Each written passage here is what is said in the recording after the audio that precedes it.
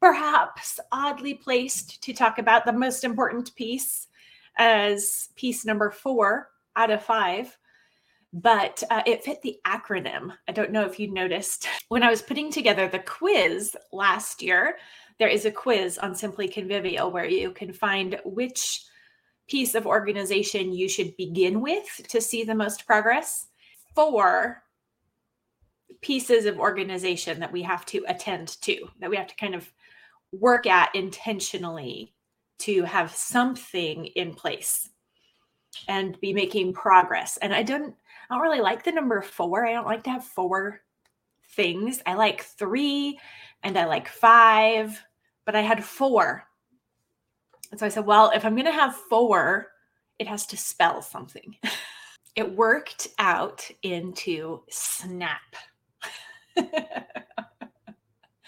So we have spaces, notes, attitude, and plans. So those are the 4 areas, the 4 things that we have to have in place. And each one of those things we refine gradually, bit by bit. Attitude is the 3rd piece because that helps us form the word SNAP. Organization is a snap. Organization, we've talked about throughout this week, means being prepared and ready to be responsive to the needs that come up as they come up. It's not controlling or defining or determining what those needs will be and when they will happen, like making everyone else's lives run on our timetable, because that would be really convenient. That would make us feel put together. That would make us feel in charge, which we actually aren't.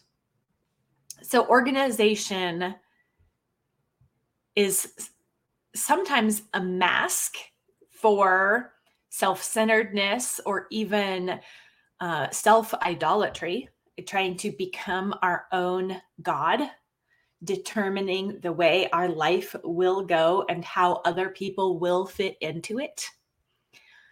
But it doesn't need to mean that. It ought not mean that.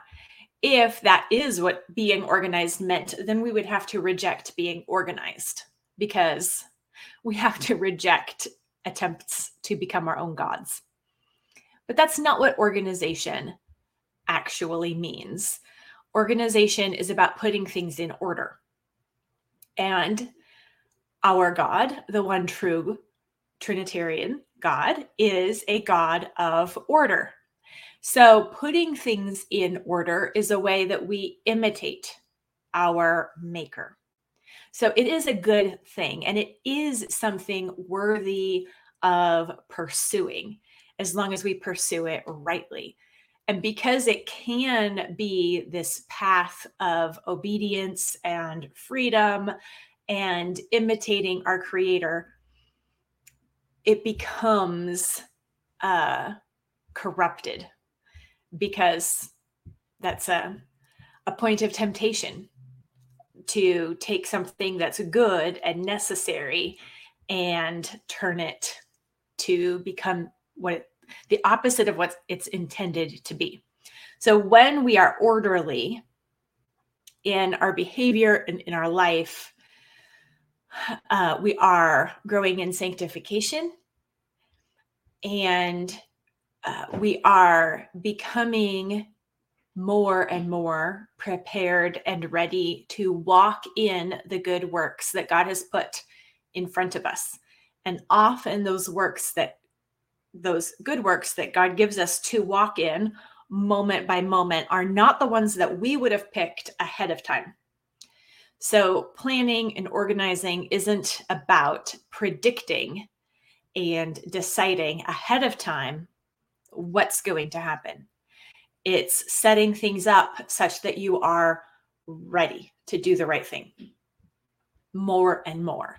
And so we organize spaces, because then we can have and find the things that we need when we need them, and they aren't getting in our way, right? Stuff can be a resource that helps us love and serve people, or it can become an obstacle hindering us from moving forward. It can be either. It's not stuff is always a hindrance and therefore we should get rid of it all.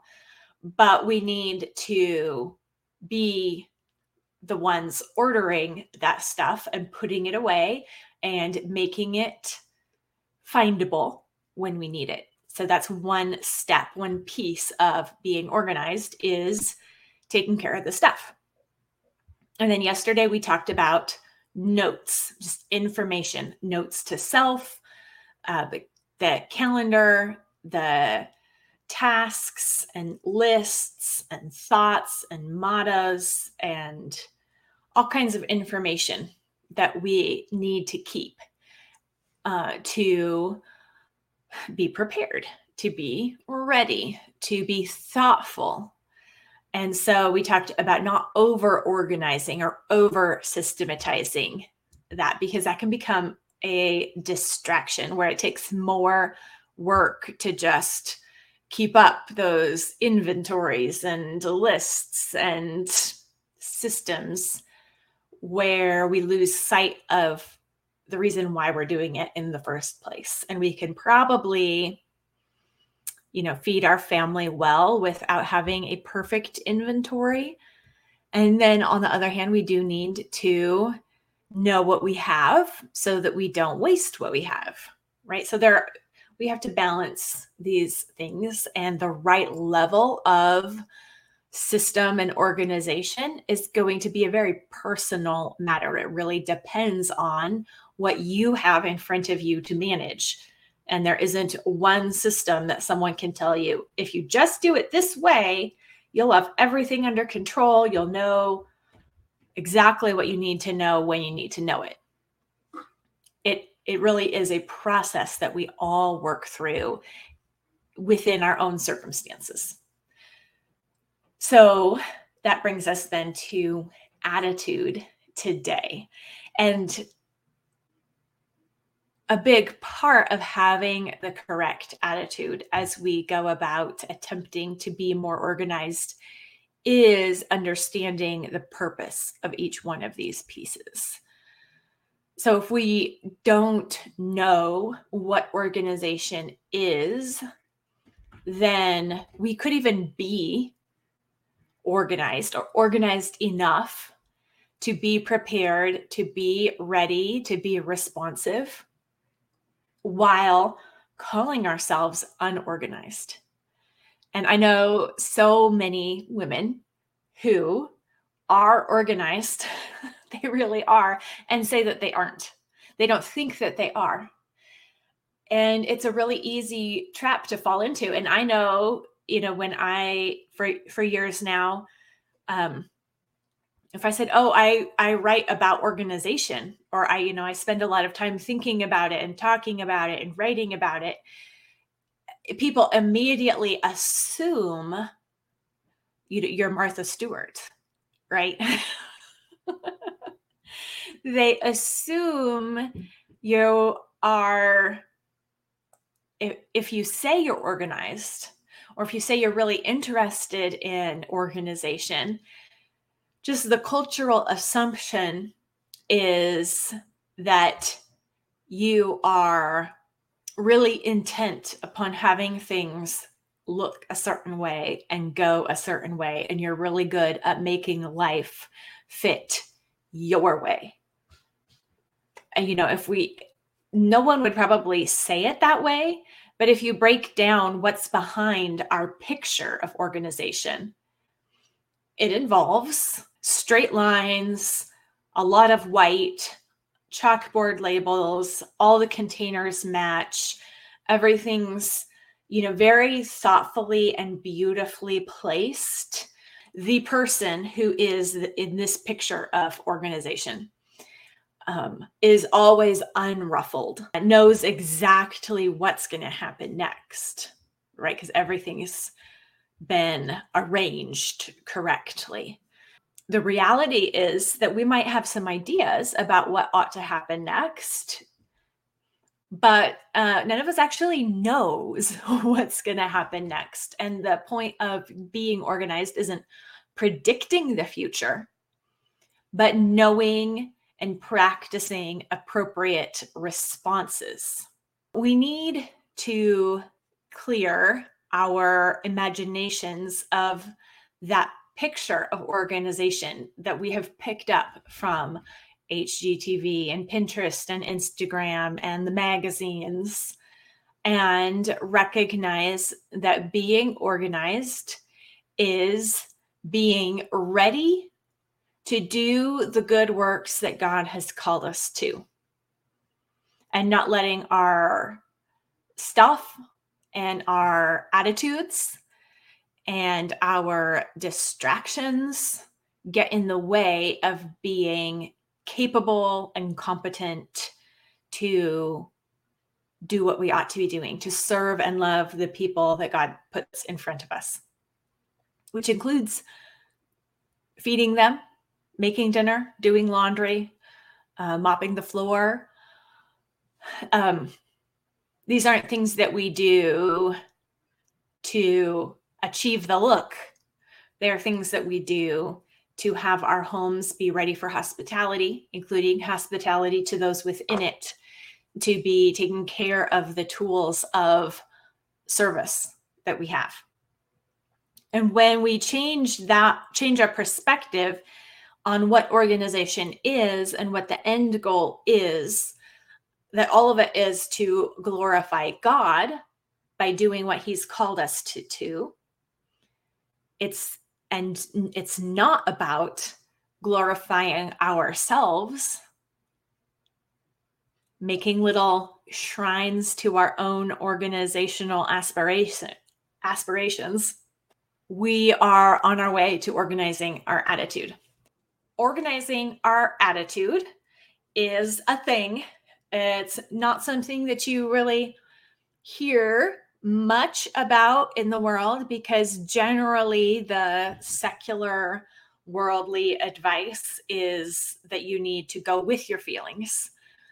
But the biblical teaching is that you should control your feelings. You can direct your habits of mind and heart. We're told to set our mind on things that are above. We are told to offer ourselves as living sacrifices of thanks. We're told what kinds of feelings we ought to have.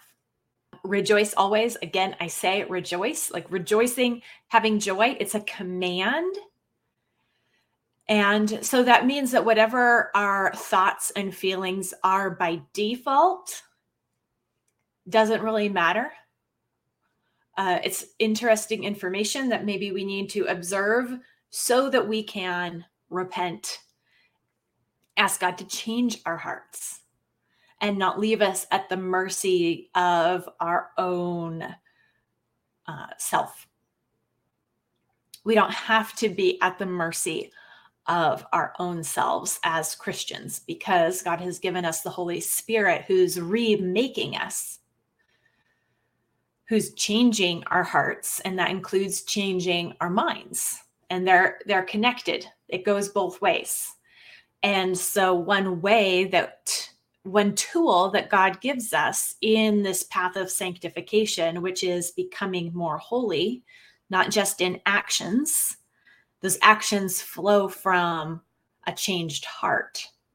The change in our heart is a change to love. We love God more than we love ourselves. And it's a grateful heart. When we are saved, we are so grateful.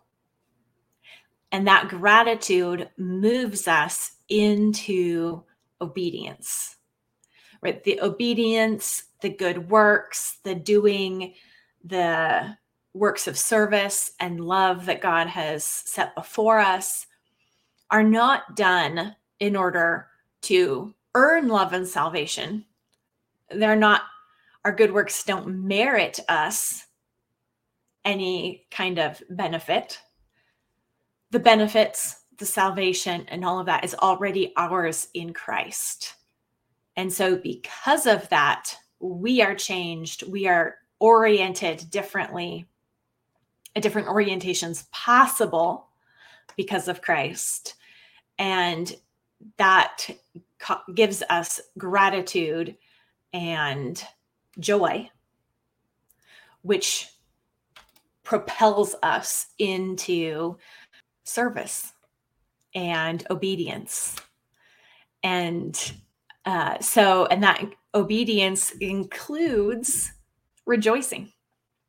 But rejoicing is also just a natural response to forgiveness. And so that's why I like to say repent, rejoice, repeat, because we have to repent first. We are always falling short. We are always failing. We mess up all the time. So, and God knows that. God has set things up to take care of that, right? It's all covered in Christ, and it doesn't surprise God.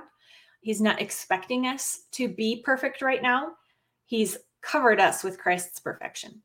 So when we mess up, we don't need to hide it, and we don't need to deny it or ignore it. We need to repent of it.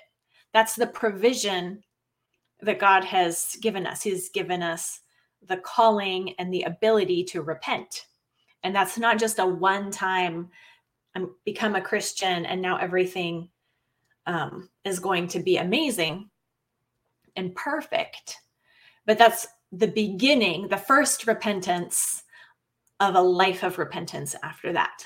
So when we do not feel joy, when we are not delighting in good things, when we are selfish and self-centered and unkind, harsh, these are all sins that we can call them what they are honestly and repent of. And then after repenting comes the rejoicing, because then we experience and recognize the forgiveness when we've given up our sin instead of trying to hold on to it, rename it into something that sounds a little bit less ugly, or just sweep it under the rug and try to pretend it's not there. Instead, we just bring it into the light and say, "Oh, Lord, take this away." And he does. And so we rejoice.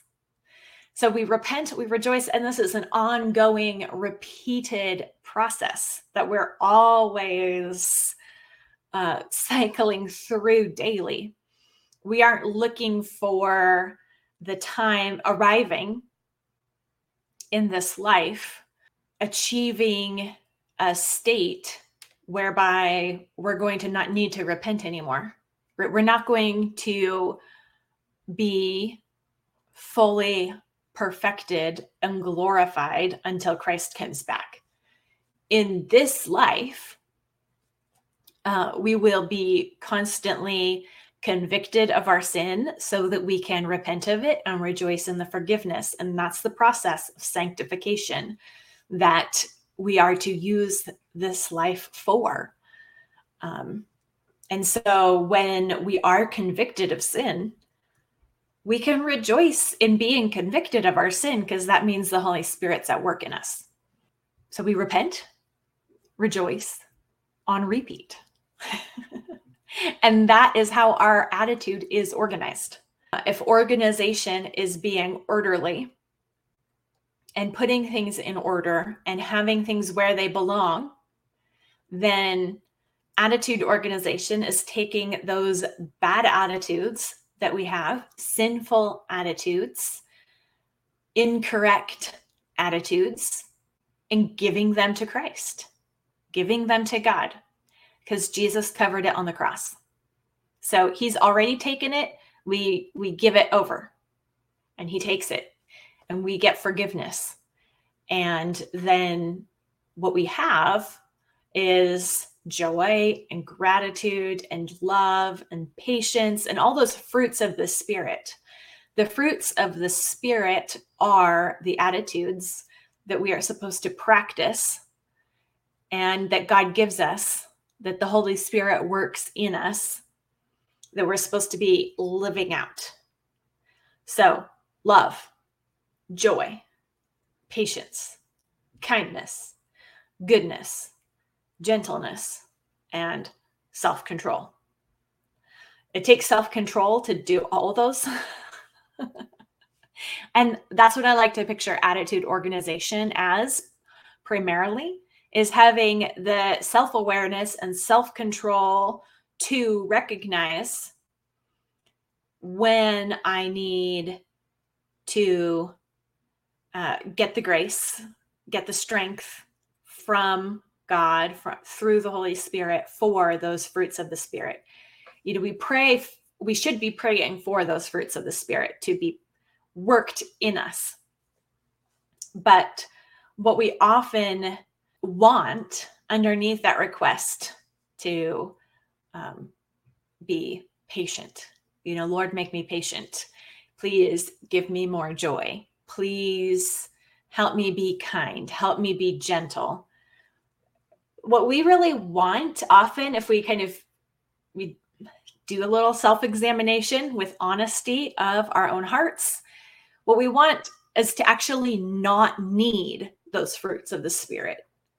We just want it to be easy. We want it to just happen spontaneously. But you need patience when things don't go your way, right? So if we pray for patience, it's a fruit that has to be worked in us by having occasions to practice it, right? We need occasions to practice those fruits of the Spirit. So when we pray for patience, God's going to answer that prayer by giving us circumstances that require patience. When we ask for gentleness, God's going to answer that prayer by giving us circumstances where we are usually harsh. And here's your opportunity. Here's the gentleness, and here's the opportunity. Put them together. And it's dying to our own tendencies, our own desires, and choosing God's instead. We are organizing our attitudes when we are decluttering the bad attitudes and the bad responses, our sinful responses, by repenting. That's how you declutter bad attitudes. You repent of them and then replace them by choosing to live out those fruits of the Spirit that God has given us the ability to walk in and the opportunities to practice. And we do that in the same way that Jesus modeled for us. So Jesus was tempted and yet without sin. But when he was tempted, he responded with Scripture. It was just ready on his tongue. And he knew, even when the devil distorted Scripture to try to tempt him, Christ had Scripture to answer it back, and the devil had to flee. And we are told, resist the devil and he will flee from you. And how do we resist the devil? Not by feeling so strong or hunkering down. We do it the same way that Jesus did it, by quoting Scripture at him. We need to quote Scripture at ourselves, the world, the flesh, and the devil. We need to answer the world with Scripture and its temptations. We need to answer ourselves with Scripture, and we need to answer the devil with Scripture. That means we need to know it. We need to be reading it, putting it in our heads. We need to be saturated in it, and we need to be speaking it. And so one way that we do this inside Simply Convivial Continuing Education, and it's not like I'm the only one who's suggested this or in history of the world. This is a pretty common thing, really, but it's just not something that we really, maybe we discount simple practices like this. Take a piece of scripture. It might be the fruit of the Spirit section. It might be, for a while, I had the create in me a clean heart, O God, and renew a right spirit within me. You have these different prayers that orient, prayers from scripture or prayers using scripture to orient our thoughts and attitudes and responses to God. Write them out. Write them on an index card, tape them on the bathroom mirror. Or write them on an index card. I like index cards. They're just easy and the perfect size. And put them on by the kitchen sink. Or tape them to the front of your phone. I like using index cards because of the size, but also because they are kind of temporary, transitory. The pressure is off, right? We're not doing this to look a certain way, to have the perfectly lettered, beautiful piece of artwork that's going to make us feel great about ourselves because we did this beautiful thing. That's not the point. The point is putting scripture in our heads. The point is turning to scripture to orient our attitudes. So copy it out. Maybe pick a verse and just copy it out every day. Or pick a verse, write it out, put it somewhere prominent, and just every time you see it, you have to read every word out loud to yourself. And when you stop seeing it and stop noticing it, 'cause that's a thing, then you just take it down, put even the same verse or a different verse on a different color index card, or move it to a different spot so it stands out again. And you keep doing it. So we call these alignment cards. And sometimes they are mottos, sometimes they're summaries, but straight scripture really is where to start. And when we do this, we're not only memorizing scripture, we're also forming the habit of praying scripture and just returning to the same scripture over and over and over again on repeat. And that is the practice and the mode of being that is setting our minds on things above, that is guarding our hearts and minds and meditating on God's word.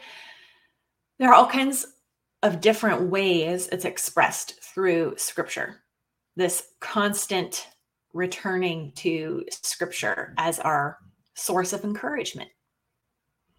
So it doesn't have to be complicated or difficult. It's as easy as putting a verse on an index card, putting it in a prominent, visible space, and going over it again and again and again and again and again. Such that after so many repetitions, it pops up in our head. Sometimes at random points for review, and it pops right into our head when we need it to answer a temptation, to even notice that a temptation is happening. That is organizing our attitude, and it is very, very relevant to getting organized. Because if we aren't organizing our attitude, then probably we are falling into the temptation of organizing in order to gain control over our situation. And when we are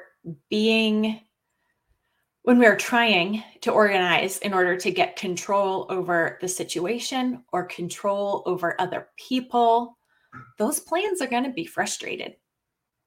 And we're going to be frustrated because we are working for a goal that we are not supposed to have. We are working counter to God's plan for our life. God's plan for our life is our sanctification. So we want to be organized in a way that is working with God's plan for our life, not against it. And God's sanctification plan for our life is not going to ever be life going according to our plans. So we'll talk more about that tomorrow. Planning in such a way that's not a tight-fisted control of the world kind of planning. So we can make plans. It's not the planning is wrong or bad, but how do you hold those plans? How do you consider those plans and think of them? And what are you really planning? That's tomorrow. And then we will be doing a Q&A.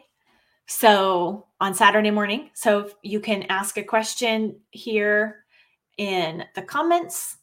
Tomorrow is going to be a good day as we talk about planning and not escapist planning, not wasting time planning, and not planning in order trying to control the world or our life.